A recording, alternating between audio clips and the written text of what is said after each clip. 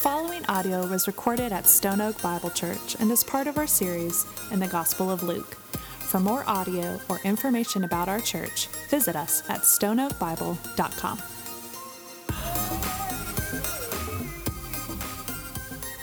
Church, we come to a text this morning that in all honesty I could talk about for hours.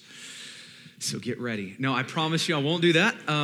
But I know I'm supposed to be excited every morning. I'm really excited about this morning.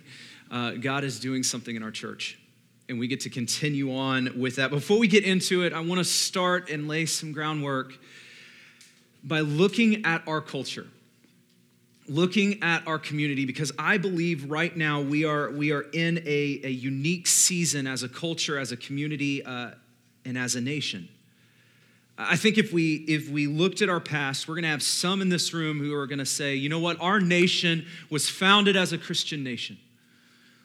Like, we were founded as one nation under God. We were founded as a Christian nation. I think some of us in this room will say that. I think others of us in this room will say, well, not necessarily. It was more on religious freedom as we look at our nation.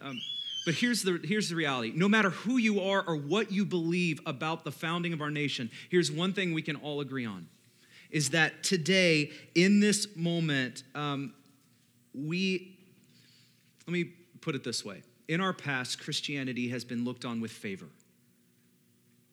Whether you believe we were founded on it or not, in our past, we have been looked at with favor, whether or not they agreed with our Christ.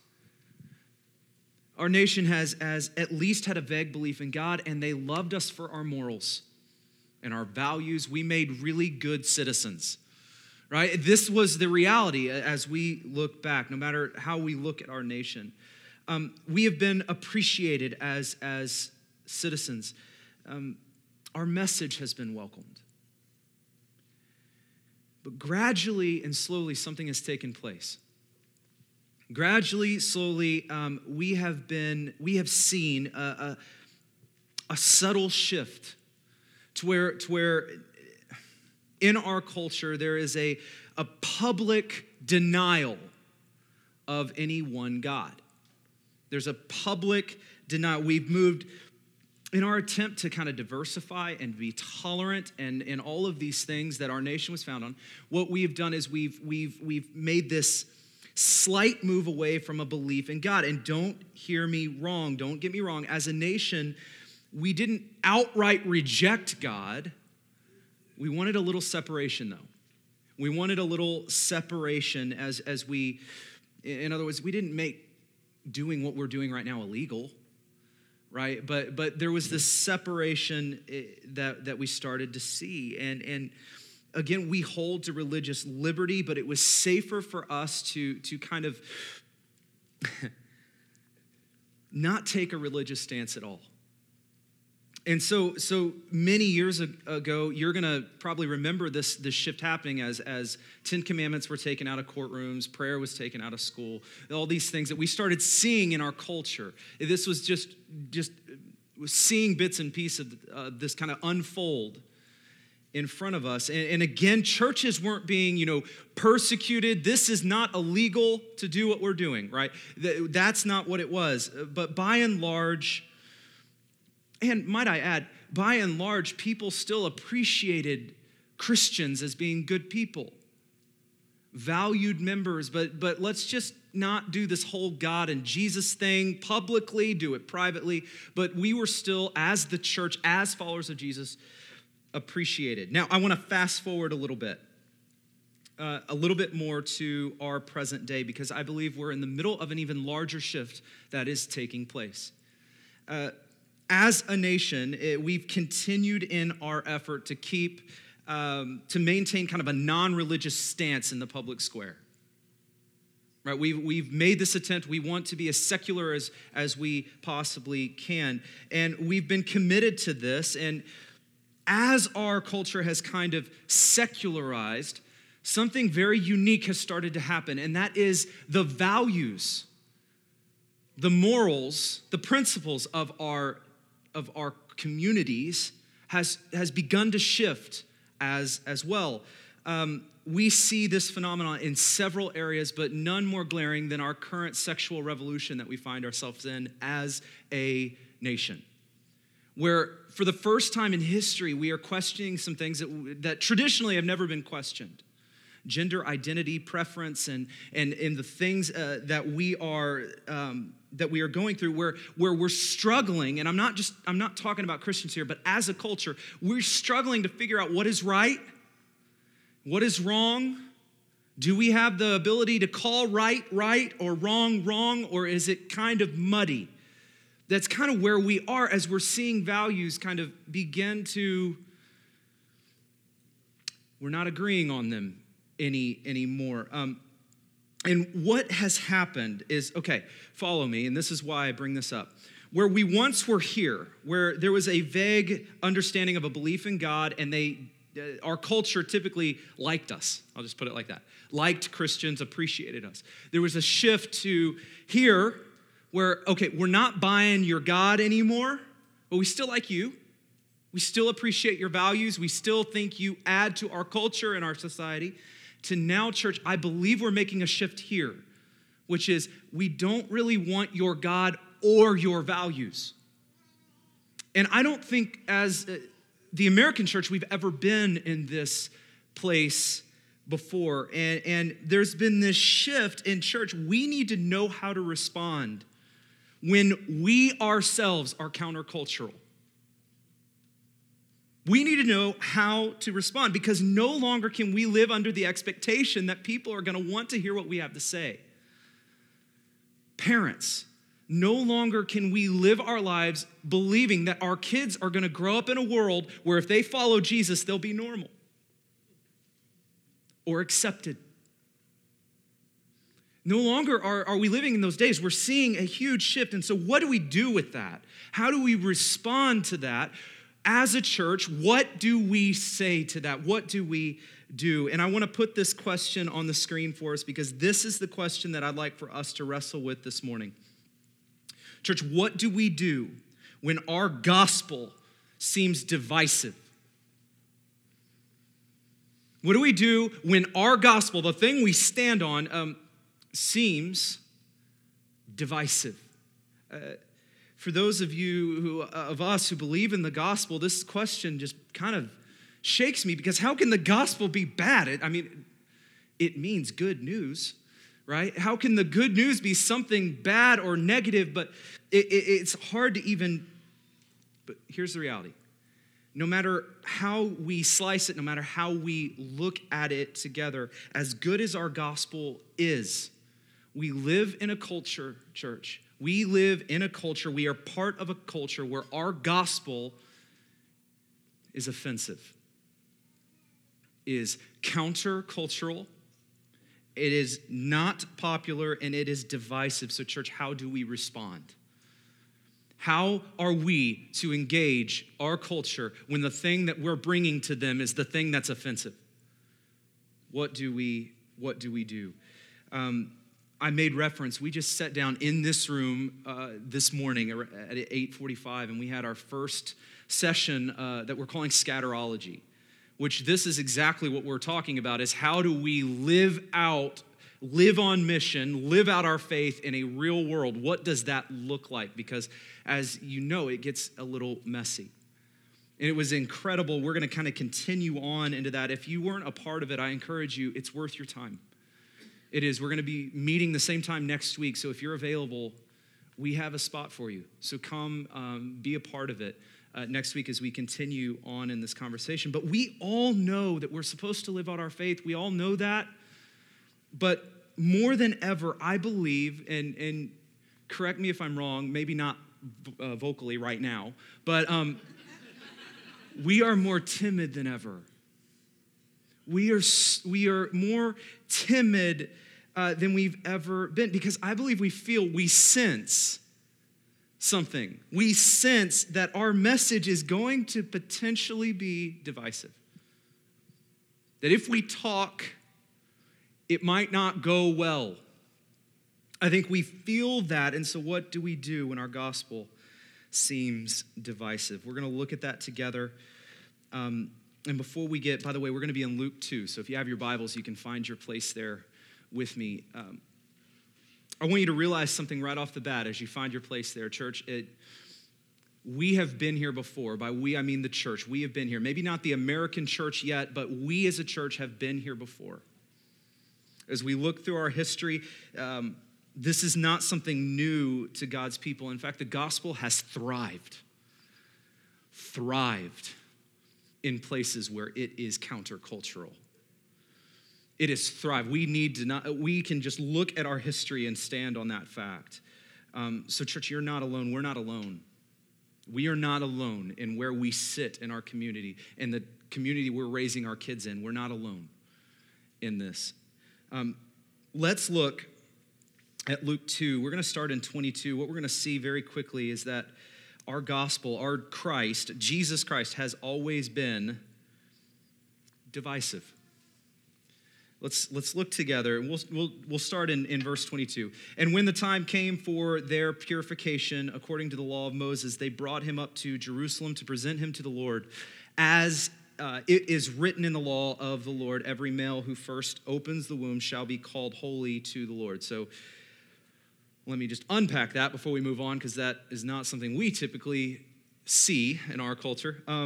But what we see here is a reference to a law that comes out of Leviticus, if you want to look at it, Leviticus 12, verse 3. And what it does is it says that 40 days after the birth of a child, that the parents would come and they would come to the temple and they would purify themselves, become clean again. They would offer a sacrifice to become clean. Again, also as part of the law, as is referenced here, they would present, if you had a firstborn boy, you would present that boy in the temple to be blessed. And so Mary and Joseph here are in keeping with the law. They come to the temple. That's what's going on here. And we look as it continues on, our description in verse 24. It says, and to offer a sacrifice according to what was said in the law of the Lord, a pair of turtle doves or 2 young pigeons. So just side note, we talked about last week how absolutely insane it is. The fact that God chose to bring his son into the world in such a humble way. From the humble town of Bethlehem to a stable to a feeding trough. The humility in this story, we called it last week a mystery.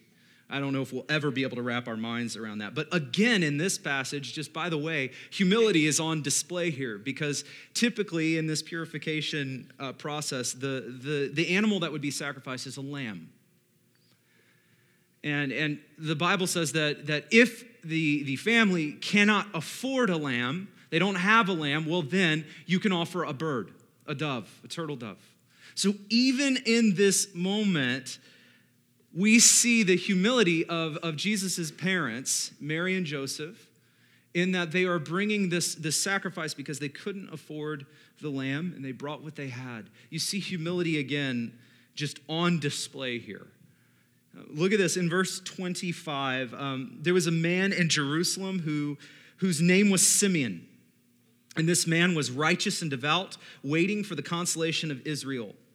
And the Holy Spirit was upon him. So Simeon was a man of faith, righteous, devout.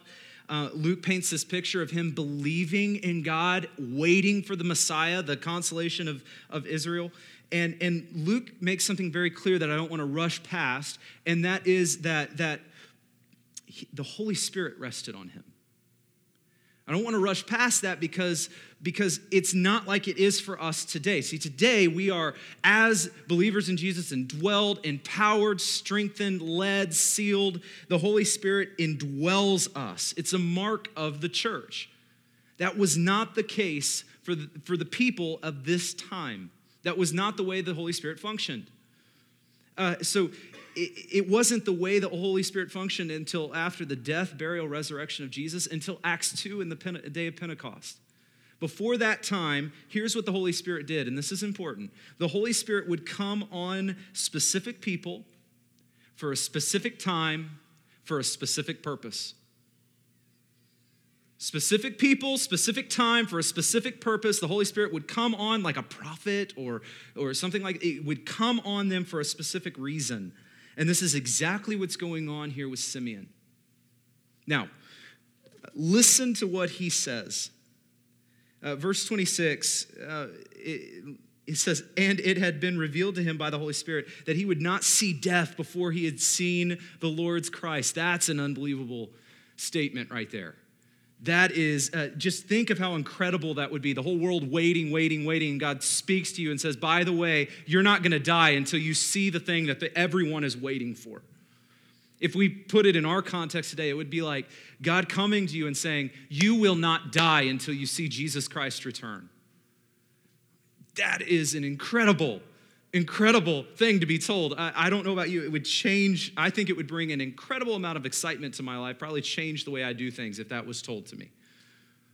But this was Simeon. And he was a man full of faith, waiting on the Messiah, knowing that he's going to see him before he dies. And now, verse 27, and he came in the Spirit into the temple, and when the parents brought in the child Jesus to do for him according to the custom of the law again, he took him up in his arms and blessed God, saying, listen to this, Lord, now you are letting your servant depart in peace according to your word. For my eyes have seen your salvation, that you have prepared in the presence of all peoples a light for revelation to the Gentiles for the glory of your people Israel.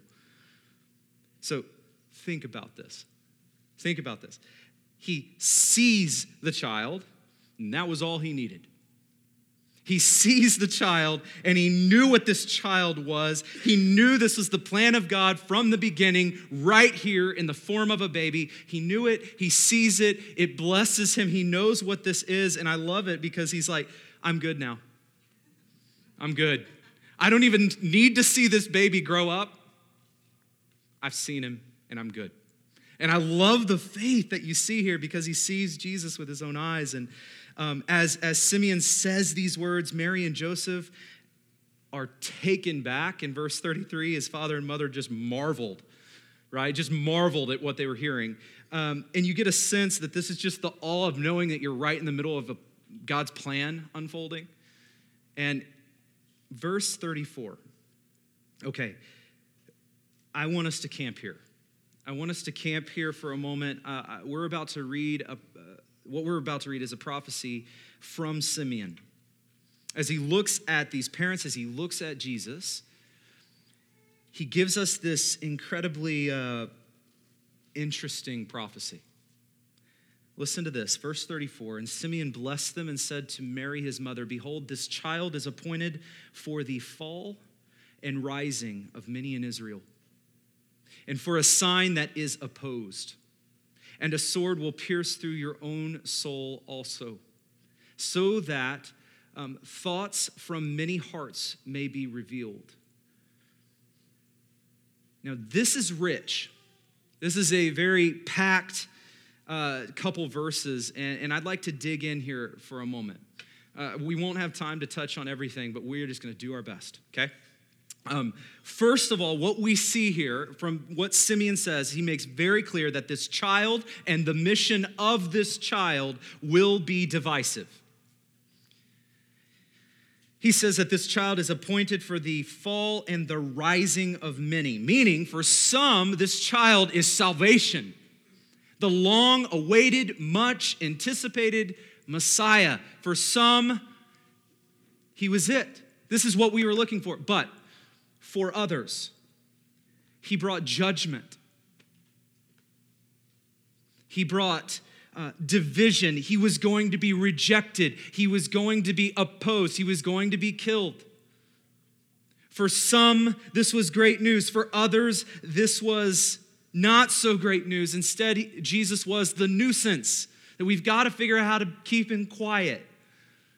Right? This was, for some, good news. For some, it was the person that they needed to find a way to kill. Right? Divisive. This child would be divisive, and church, Jesus is still divisive. One of the most difficult things about being a pastor, honestly, listen, I get to preach one message, really. We have one gospel. You get to teach and preach one message every day. This is what we stand on, the gospel. This is it. This is it. Hear me. There are times when you will see, you're talking about it, and a light bulb will come on, in a person's eyes, and you know that they get it. You know that they have through the Spirit of God, He has given them eyes and transformed them, and you see a light bulb come on in their eyes. It is beautiful. It is one of the most amazing things. It's never about our persuasion. It's never about us. It's about our gospel and God's work through it, right? That's it. God, the Spirit does the work. And in church, if you've had the opportunity to see that, it's something you'll never forget. It is something you will never forget. But here's the frustrating part. Many times, you will share that same message, that same gospel message, and you will not see the light bulb moment.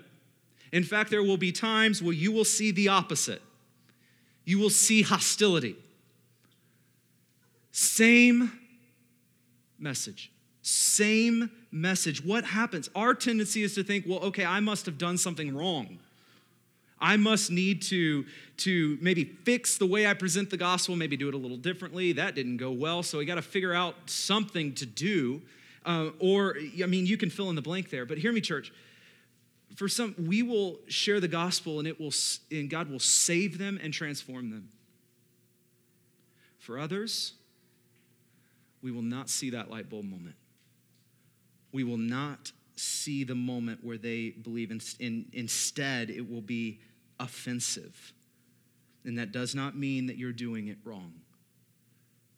That it does not mean that the gospel is not enough or not working. Simeon says, behold, this child is appointed for the fall and rising of many in Israel. Look at the end of that verse. For a sign that is opposed. Simeon makes clear, not only will this child and his mission be divisive, but he will be opposed. Opposed. Specifically, this prophecy was written to the people of Israel, the Jewish people. And as we look, have we not seen the fulfillment of that? Have we not seen, we look at Judaism, in modern day Judaism, this prophecy has been fulfilled. Jesus Christ is in fact the division. We've seen this. We've seen him be met with rejection and opposition from many. But, church, as we're about to see, the fact is that our gospel itself is often divisive, offensive, and opposed. And that rings true for those who are not Jewish as well. It's the same gospel, and we are so hard-headed. Our gospel is divisive. It's often opposed, and I just want to address an elephant in the room. Okay, an elephant in the room with this. If our gospel is divisive often, if our Savior was seen as offensive, as Jesus in his message is often opposed, since we are his disciples, ambassadors, messengers, we are his missionaries, since we've been called to proclaim his message, right? That's us. That's us. What does that mean? That means, church, that there will be times when you will be seen as divisive, when you will be seen as offensive, when you will be opposed. Let me be clear. I'm not talking to those of us, we've probably known these people, who are kind of hateful, judgmental, and they just go in guns ablaze and like, I don't care, right? I'm not talking about that. You're offensive because you are offensive, right? That's not what I'm referring to here. I am talking about those of us who legitimately love and care for people in our lives. We legitimately care. We legitimately care for our neighbors. And there are times when our community, the people we care about, are offended by us, by our message. Not even by an offensive method, but by our message itself. Church, that can be incredibly difficult, and none of us should desire that. Let me just be clear. That's hard. That is difficult. But that fact will force us to respond in one way or another. How do we respond to that fact? right? So I want to just, for a moment, just identify a couple of ways that we can choose to respond that are less than ideal, okay? Less than ideal. First, we can experience that, see that, and we can compromise our beliefs.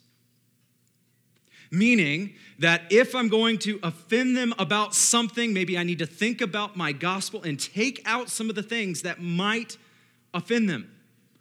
Just take them out and boil things down to a non-offensive, least common denominator that we can all agree on and move from there, right? And so we compromise our gospel. And so unfortunately, we've seen this many times throughout our history. The most recent one is something called liberal theology, which many of our mainline denominations here in our country have embraced, which here's the problem.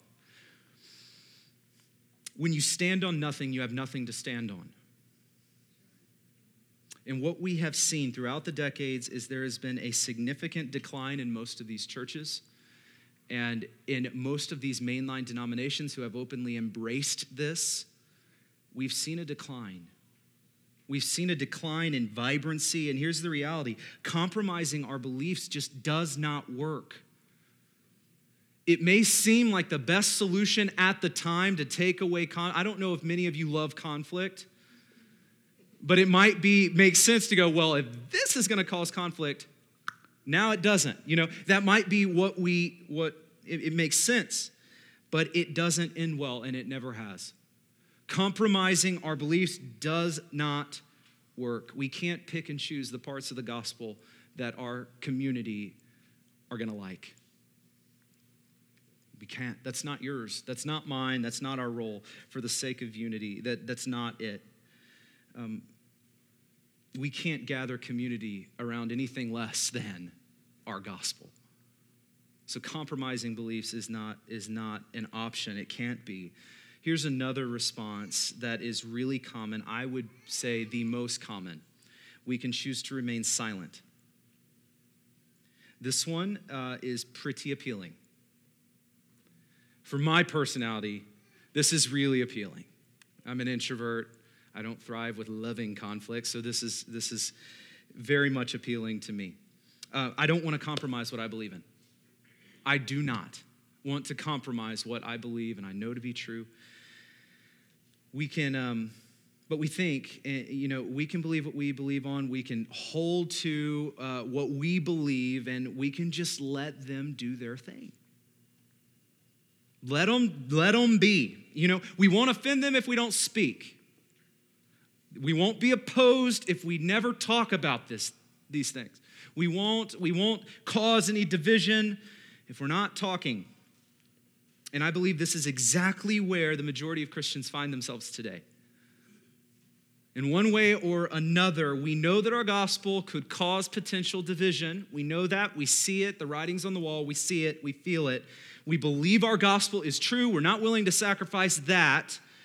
We believe the gospel. So here's what we do. We believe silently. We believe silently. Now, of course, this falls apart. We're sitting in a church, so we can, be spiritual with the way we approach this. This falls apart in Scripture. Like, it absolutely falls apart. We know that we're called to make disciples, be a light, his ambassadors, share the gospel, share the faith. We know these things, right? We know these things don't happen if we're silent. We know these things. But here's the lie that we tell ourselves with this. We'll be silent now, but later we'll speak. So when God is leading us to say something, we say, I'll get to that later. There will be a time later where this won't be as offensive, and then I'll do it there. The problem is it many times never comes. The later never comes because we're not looking for it, honestly. The later never comes. Silence is a scary thing, church. It is a terrifying thing because a silent church is a church on the brink of extinction. A silent church is a church that is right there on the brink of extinction. We cannot compromise our beliefs. We cannot be silent. One more. Let me give you another response that we can have. Yeah, I'll just give it to you. We can choose to arrogantly bombard people. This response is, I think, best seen with people think, I know I'm going to be offensive. That's just what it is. So I'm going to come in and I'm just going to tell it like it is. I'm going to knock some heads together. I'm going to share the gospel. And these people are going to like it or leave. Doesn't matter. Like you see that, it's like they're heathens. They'll do what they do, right? You get this weird thing that like opposition fuels us. That should never happen. That should never happen. We will quote Bible verses, and this is frustrating, is most oftentimes this attitude is our most public attitude. Facebook is a great venue platform for this, where you hurl theological grenades, into the public square, taking casualties along the way. Anyway, as you can tell, I'm sensitive to this one. I'm an introvert, like I said. Rather than seeking God and saying, God, how would you have me speak? How can I be used for your glory to impact the lives of the people that I know and I love and I care about? How can you use me? Instead of going to him in this prayerful mindset, we just run in. We just run in. And this attitude is so easily picked up on by the people that we are sharing the gospel with. It's so easy to pick up. It's so easy to see. This can't be our response. It can't be our response. When we understand the gospel, we should be moved by it in love to share it. That's it. And we can't do that if we're hurling theological grenades. And so we can't compromise our beliefs. We cannot remain silent. We cannot arrogantly bombard people as well. So what do we do? What do we do when our gospel message is countercultural? What do we do when we feel that we are going to be divisive if we speak? I want to talk about a Christian response to living in a culture that rejects the gospel. First thing we see here is prayer is not preparation for the battle, it is the battle. An absence of prayer reveals something. An absence of prayer reveals something in our life, and that we're not really trusting on the Holy Spirit to do his thing. We're trusting in ourselves to know how we can do it. That's what an absence of prayer means. We have to realize, church, that we are called to live on mission for him, not by our own strength, but through his. And so we pray for his strength. We pray that he would give us just simply eyes to see opportunities. We pray that he would give us courage. I don't know about you, I need that, church. Courage. That the Holy Spirit will provide that. Prayer is not the thing we do before we step into our mission. Prayer is the mission. And it's through prayer that we are released, empowered, equipped, and that we have eyes to even see the mission. It is through prayer. If you're here and you're wrestling with knowing, on this hand, I'm called to gospel mission, but on this hand, I don't know what that looks like. Church, may I just say, start with this, pray. Start with prayer, end with prayer, and all that space in the middle, pray there too, okay? It is the battle. It has to start with prayer. Second, gospel mission flows from a belief in and a commitment to the gospel message. When we understand the gospel, like I said, when we understand the gospel message, we are propelled, we are moved to do something with it. It comes from a place of authenticity. This is why we can't ever modify it or change it for the sake of the mission. It breaks down. It breaks down every time, because without the gospel message, we have no gospel mission. Without the gospel message, we have no gospel mission. This is why we cannot compromise. Let me just be transparent, honest for a moment here. There may come a day when it is illegal to preach the gospel. There may come a day when it is illegal to stand on this and to talk about and to look about at what God's word says. That there may come a day when we will be persecuted or punished. And I'm not just saying me, I'm talking about all of us. There may come a day when we will be opposed for standing on these things. If that day comes, and again, church, I pray that it doesn't. But if that day comes, I want to stand before you now, and I invite us to hold each other accountable. I invite us to stand. If that day comes, we choose to preach the gospel. We choose to stand on it. We choose to we choose to do that because it is our only foundation. It is our only thing that we can stand on. So we choose to stand on it. We cannot compromise our gospel message for gospel mission, because without the gospel message, we have no gospel mission. Third, gospel transformation is only accomplished by the work of the Holy Spirit. This is huge because you are a messenger, an ambassador, a steward of a message, but you are not a miracle worker. You are not a miracle worker. The Bible says that some scatter the seed, some plant the seed, water, but God alone causes the growth. It is God alone who causes that growth. And so we live our lives on mission. We share the gospel, but it's never and it will never be about you. It will never be up to you being a really good communicator, never having awkward silences in conversations, right? It's not about you. It never has been. It's always been a work of the Holy Spirit. Conversion is a miracle, and you are not a miracle worker. That should take an extreme amount of pressure off of your back. Conversion is a miracle, and you are not a miracle worker. This is why, again, going back to it, prayer is vital. Amen? Fourth, a rejection of the gospel is a rejection of our gospel message, not the gospel messenger. Church, you may face rejection. And I want to just be clear, it is hard. There will be times when you are going to share your faith and you are going to pour it all out and you are going to be opposed. Or you're going to be the person that they no longer pick up the phone when you call, or they rush into their driveway when you pull in or when you're taking out your trash, right? This is not easy, but church, if that happens to you, you are not a failure.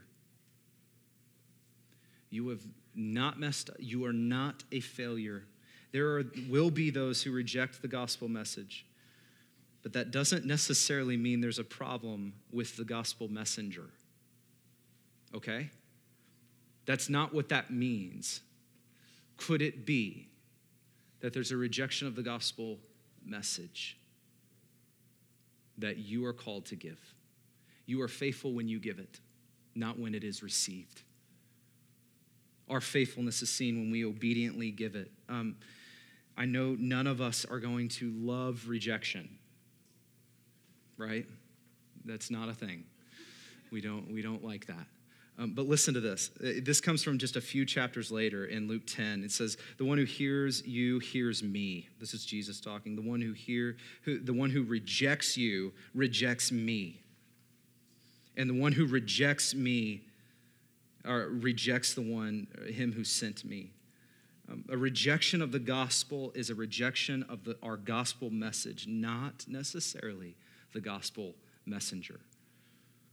Now, lastly, so we have prayer is not the preparation, it is the battle.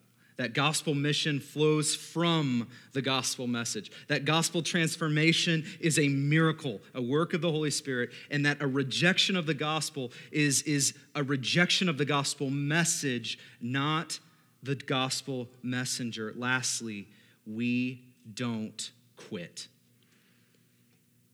We don't quit. Even in the midst of opposition, church, we don't quit. We don't stop because God never quit on us. We don't have that. We are called not to quit. I believe many of us have had those experiences in our lives, many of us have, maybe even scarred us a little bit when it comes to sharing our faith. By the way, this is one of the least popular topics to talk about on a Sunday morning. So welcome to Stone Oak. Glad you're here. But many of us come to this place with scars and thinking we're not good enough. Let me be really honest. I have had those experiences. I have certainly had those experiences, but sitting out, church, is just not an option. Sitting out on this one is not an option because we are called, set apart, empowered, equipped, and you are not alone. It's not an option to sit out. We don't quit. Jesus was controversial in his birth, his life. His death was a scandal. His resurrection, now that was just outright scandalous. Like they didn't know what to do with that. His resurrection, that's our Savior, church. That's our message. It was controversial then, church.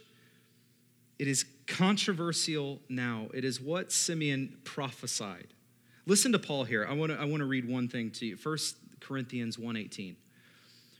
For the word of the cross is folly. Some translations may say foolishness. The word of the cross is folly, foolishness to those who are perishing, but to us who are being saved, it is the power of God. Here's what that means. Two people can be looking at the same thing, and one sees the power of God for salvation, the other one sees a crazy amount of foolishness. And it's not up to us to decide which camp people belong in. We started our time together this morning seeing the fact that our culture, our community is changing. But it's not ours to fear. And it's not ours to change. It's not ours to remain silent. It's not ours to throw theological grenades and bombard people. That's not ours either. No, we should expect that our gospel is countercultural. We should then proclaim it nonetheless. Because it's by the power of God, through that gospel, that we are saved. We have been saved, that salvation is possible. It is only in this and through the power of God, through his message, that lives are changed. It's the power of God. Church, let me pray for us.